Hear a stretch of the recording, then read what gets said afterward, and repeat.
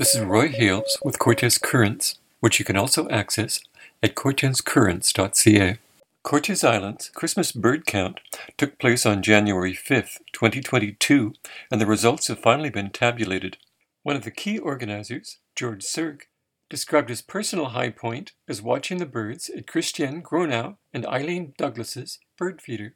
Well, I think for me personally, it was going to Christiane and Eileen's place and watching the multitudes of birds at their feeder there.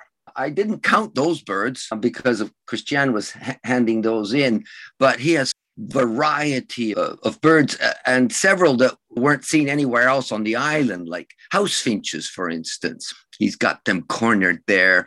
And then he has chickadees and red-breasted nuthatches, and they're right outside the window. And so there I am with a cup of coffee, nice and warm. I'm watching, about 12 different species of birds come and go.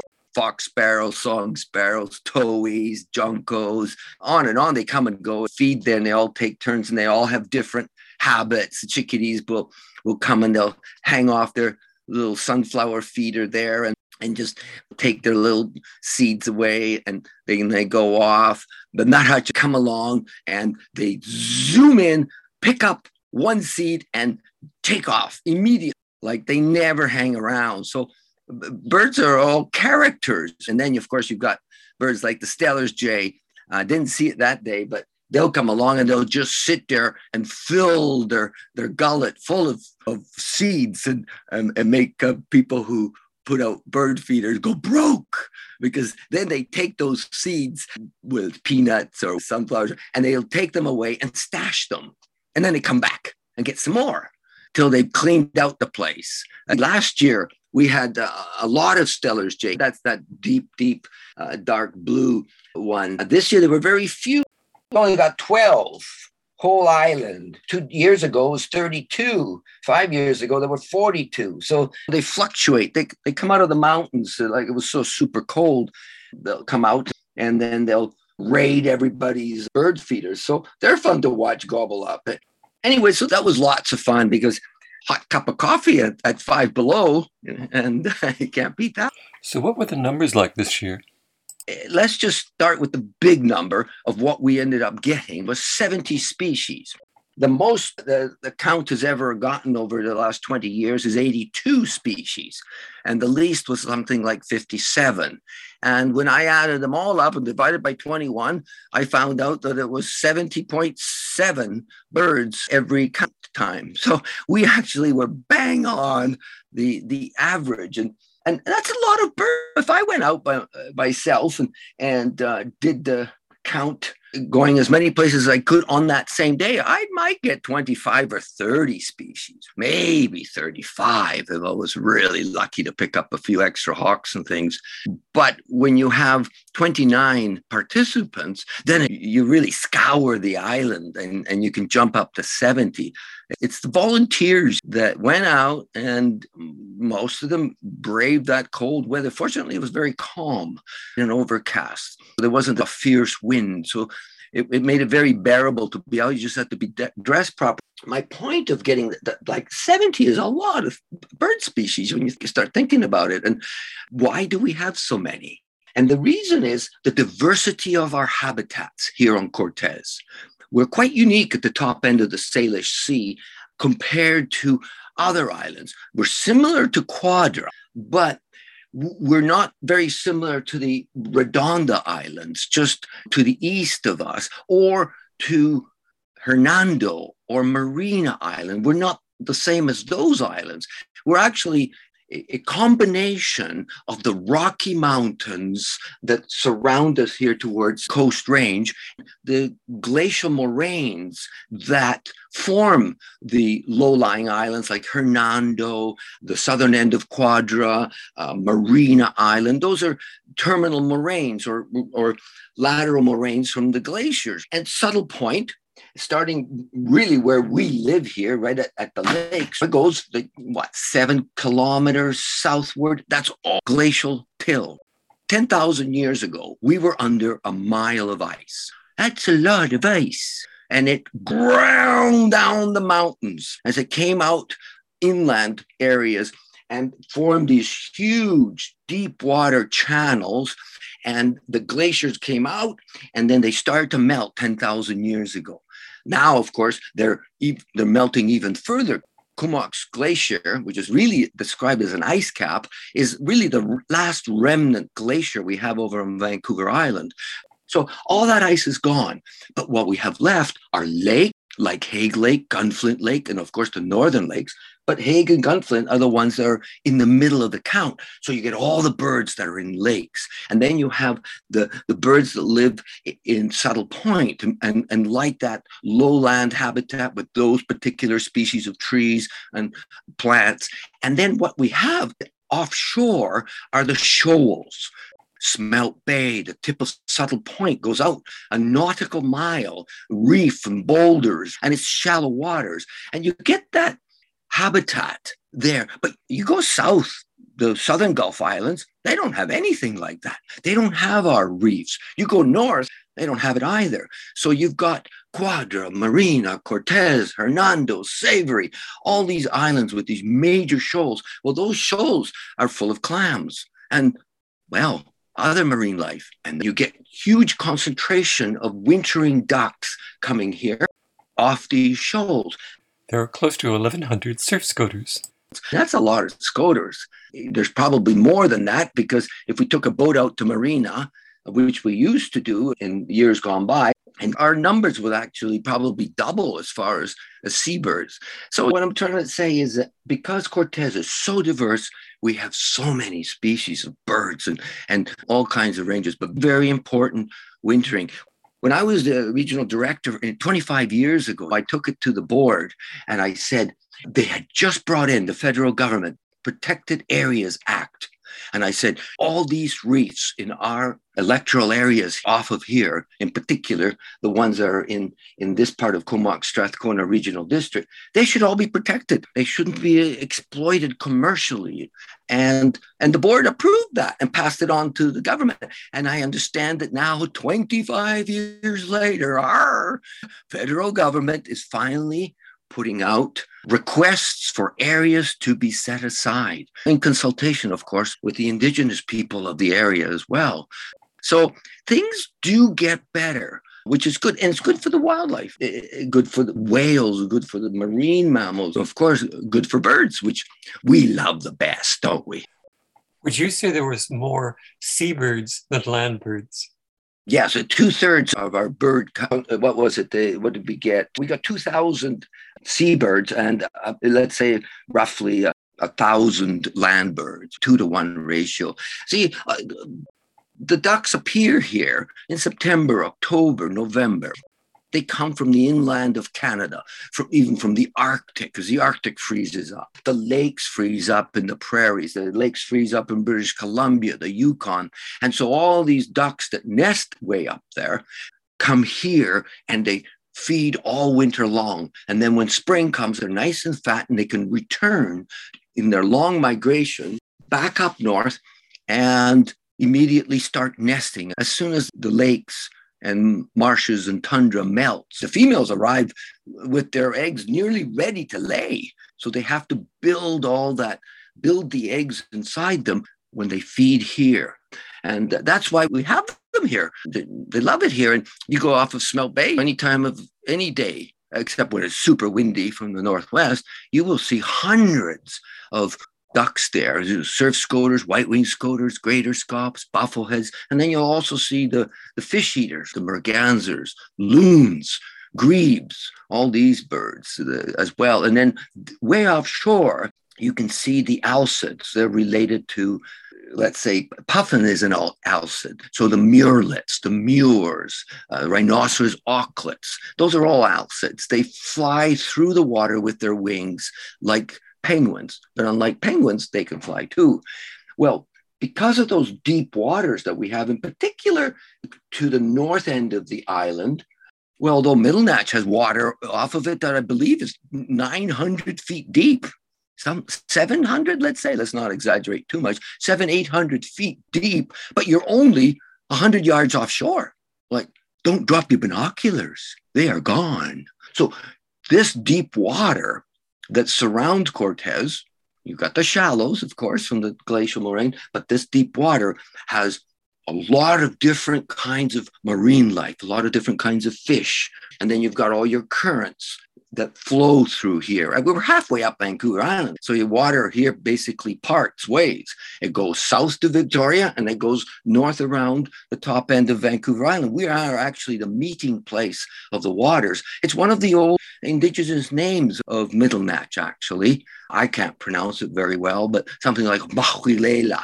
And that means the meeting of the waters, or calm water all around, because they part here. So you got all these currents. Lots of change has happened here in the years that I've been here. Well, I've been here I have been here 50 years. I was away for a little. We never used to have humpback whales, for instance. Now they're a regular occurrence. So maybe the demise of the salmon has provided more food for the whales. So when they came here, they went, wow, look at all this herring. This is good. And so then they stay all summer long, whereas 20 years ago, you would never see one humpback whale. Actually, that's what Whaletown is named after. You've done pieces on that. They hunted the humpbacks out and they wiped them out. They took every humpback there was in what was called the Georgia Strait or the Salish Sea. They took them all. Now, what happens when you take all the humpbacks? Well, there's no humpback that's going to come here, because all the humpbacks that are down in Mexico or Hawaii, they already have a place to go. And they return to the very same places. So it needed almost 100 years to pass for the whales to recolonize the Salish Sea. Now, there's lots of them. There's one thing about the whales I've found, an unusual behavior. That I've gone to Southeast Alaska and seen them do the bubble net feeding there, but that's another story. But they've discovered in the Salish Sea that the whales here feed in a different way than they've ever seen on the herring. They have very long pectoral fins, 12 feet long, on each side, and would scoop the water up in front of them with the big fins and draw the fish that are out there towards their open mouth. So it's like going to Burger King and just having about a half a dozen hamburgers and just shoveling them down your throat. So they were scooping the herring into their mouths, and they had never seen that behavior. That's quite neat. And the more time we spent studying the wildlife, the more we could understand them better. And that's what's great about this Christmas bird count. Cortes Island's winter bird count can be traced back to 1900, when an ornithologist named Frank M. Chapman proposed they have a Christmas bird census, counting birds during the holidays, rather than hunting them. They used to go at Christmas time, and right after Christmas, they would go out and shoot birds. And they didn't necessarily even eat them. They just see how many they could shoot. And, well, maybe we shouldn't go shoot them all. We should just look at them, count them. And that's the start of the Audubon Christmas bird count. One individual said, hey, let's do it differently. And now it's all over the globe, right? Christmas bird counts are done everywhere. I think the highest one is in Peru. And what is the number, like 400 species or something? Is ridiculous in a day. Oh, that diversity of the tropics. So, any other questions? You want to hear about rarities or what? Yes. You mentioned 2 species that have never been seen on Cortes before, and a couple of species that are rarely seen on Cortes. The one that's never been recorded before was the spotted sandpiper. And it used to be here in the 70s and early 80s, and they used to nest here. It's a small sandpiper, bobs its tail up and down, has black spots on its chest. And last year, a nest was found. Chris found that. And he said so. And I said, well, have you got a picture? Because I was skeptical. I'm a skeptical guy. If I don't see a rare bird, then I must doubt everyone else. But he sent this beautiful picture of a spotted sandpiper, and apparently it raised 3 young. And then now it's here. In the wintertime, only one individual, I think, was recorded, but that's significant. So it's like they're recolonizing Cortes, kind of like those humpbacks. So it's nice to see a bird come back. Like, we don't get tree swallows this time of year, but they returned about 6-7 years ago after being missing. over 25 years. So birds, they find a niche. You have these wandering individuals and they go, hey, this is nice. Whaletown is a nice place to live. Hey, this is good. I'll just stay here. And then another one turns up. And of course, they mate and then they have young. So what's that expression? Nature abhors a vacuum. There's always give and take when species disappear. Someone else moves in or that species returns. So that's a cute little bird. It bobs its tail up and down. The other one was the Bohemian waxwing. And Tamaya's got that in Smelt Bay in the count period. There's 3 days on each side of the count. The count was January the 5th. But prior to the count, we would include birds that were seen, especially if they weren't seen on a count day, and they're marked thusly in our sheets. So it's the count week.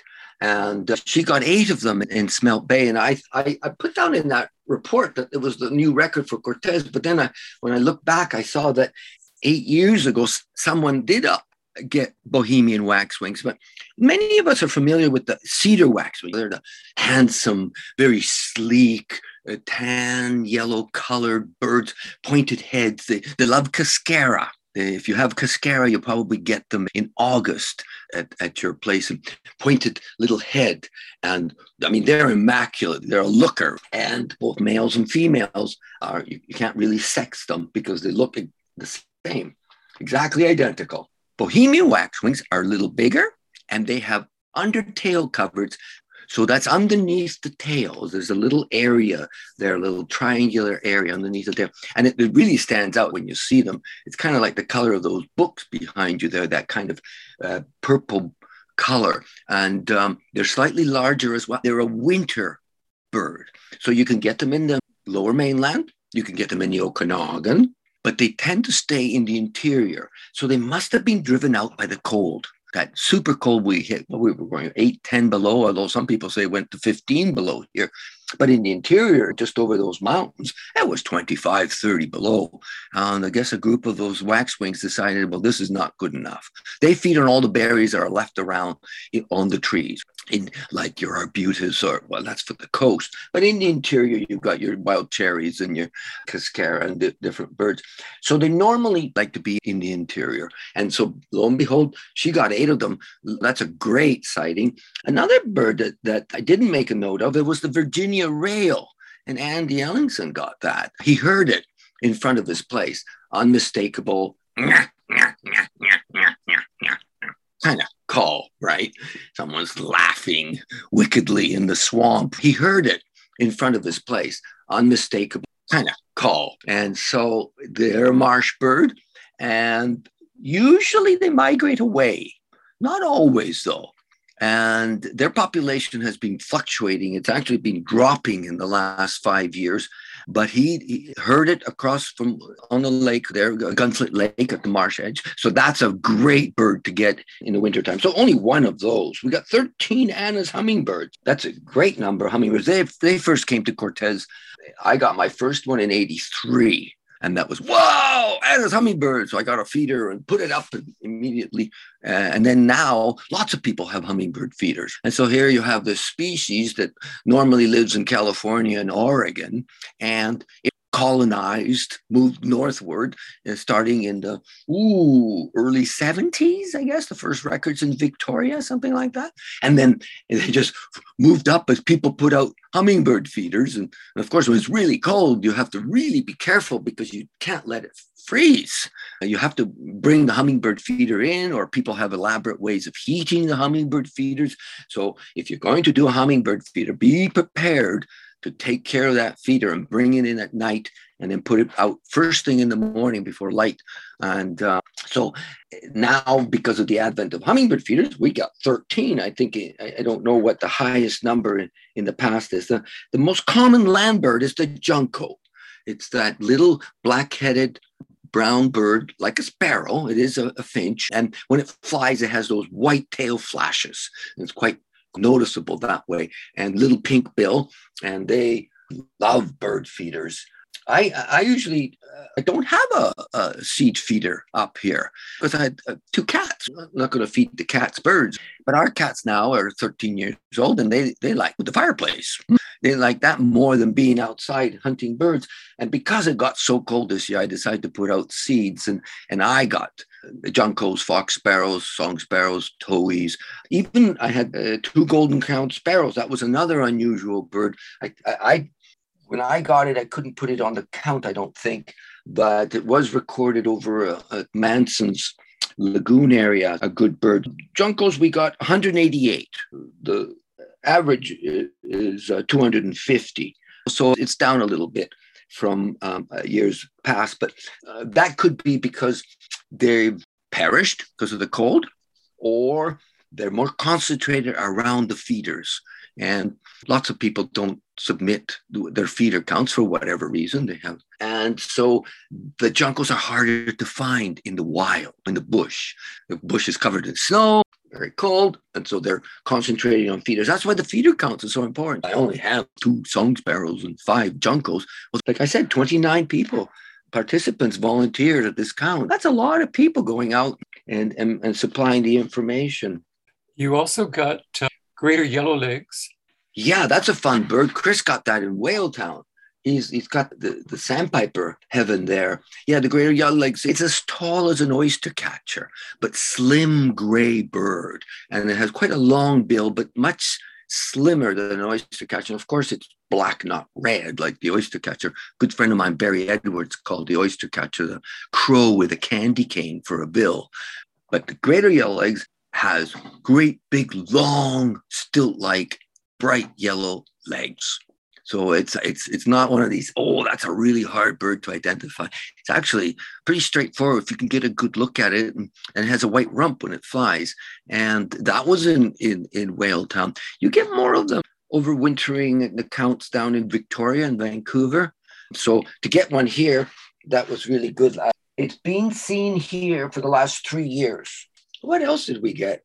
Oh, well, we got quite a few woodpeckers. Hey, we got the downy, the hairy, the sapsucker, the flicker, and the pileated. And it kind of makes sense. Look at all those trees out there. So, and each one of those birds would preferential habitat. The pileated will go after those big trees that are all rotten and they can smash away and get at the grubs in there. The little downy woodpeckers can hang upside down on those narrow little limbs of the tips of the alders have got insects inside them and grubs in there. And so because they can climb around, they're little black and white. They're really quite small, the size of a sparrow, really, but of course, very short.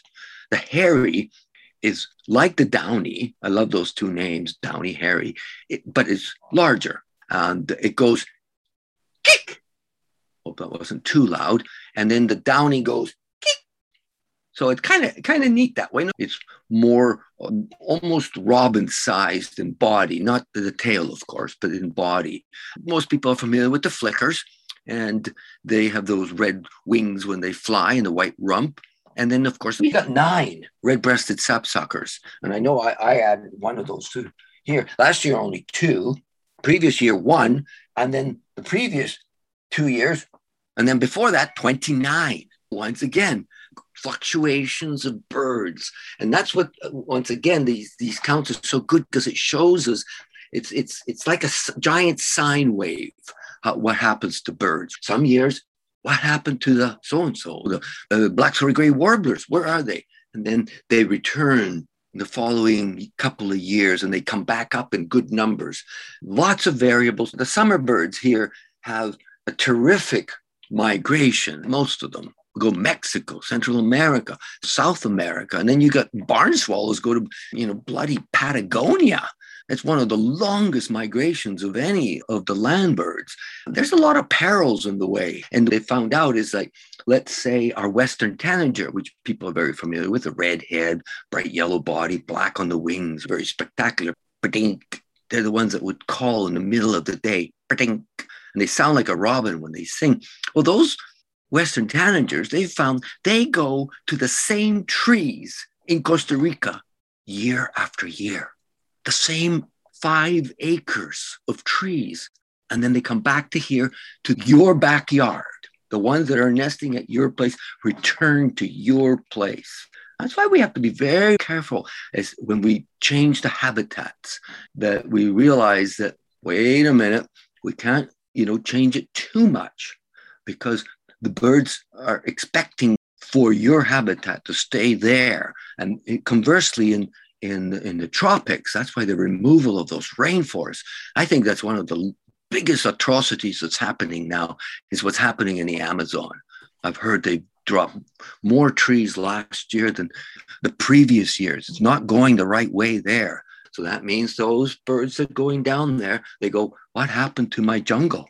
So here on Cortes, we artificially feed the birds in industrial scale. Look at the Gorge Harbor. They grow mussels there. Well, surf scoters love mussels.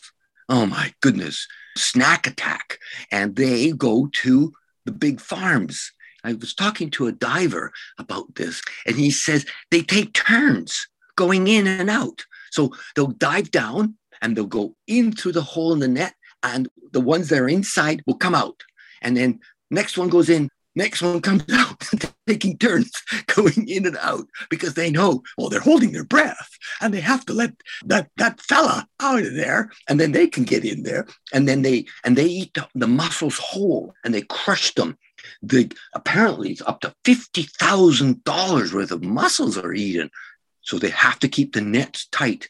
As well, the people grow the salmon farms and have rafts, let's say for oysters, and they have those long chains or long rope leading to underwater anchors. Well, those ropes get covered in mussels, and it weighs them down. So it pulls the floats down if you get too many mussels hanging out. Well, the surf scoters come along and they glean all the mussels off. So the farmers are so happy that the mussels are getting taken away by these surf scoters.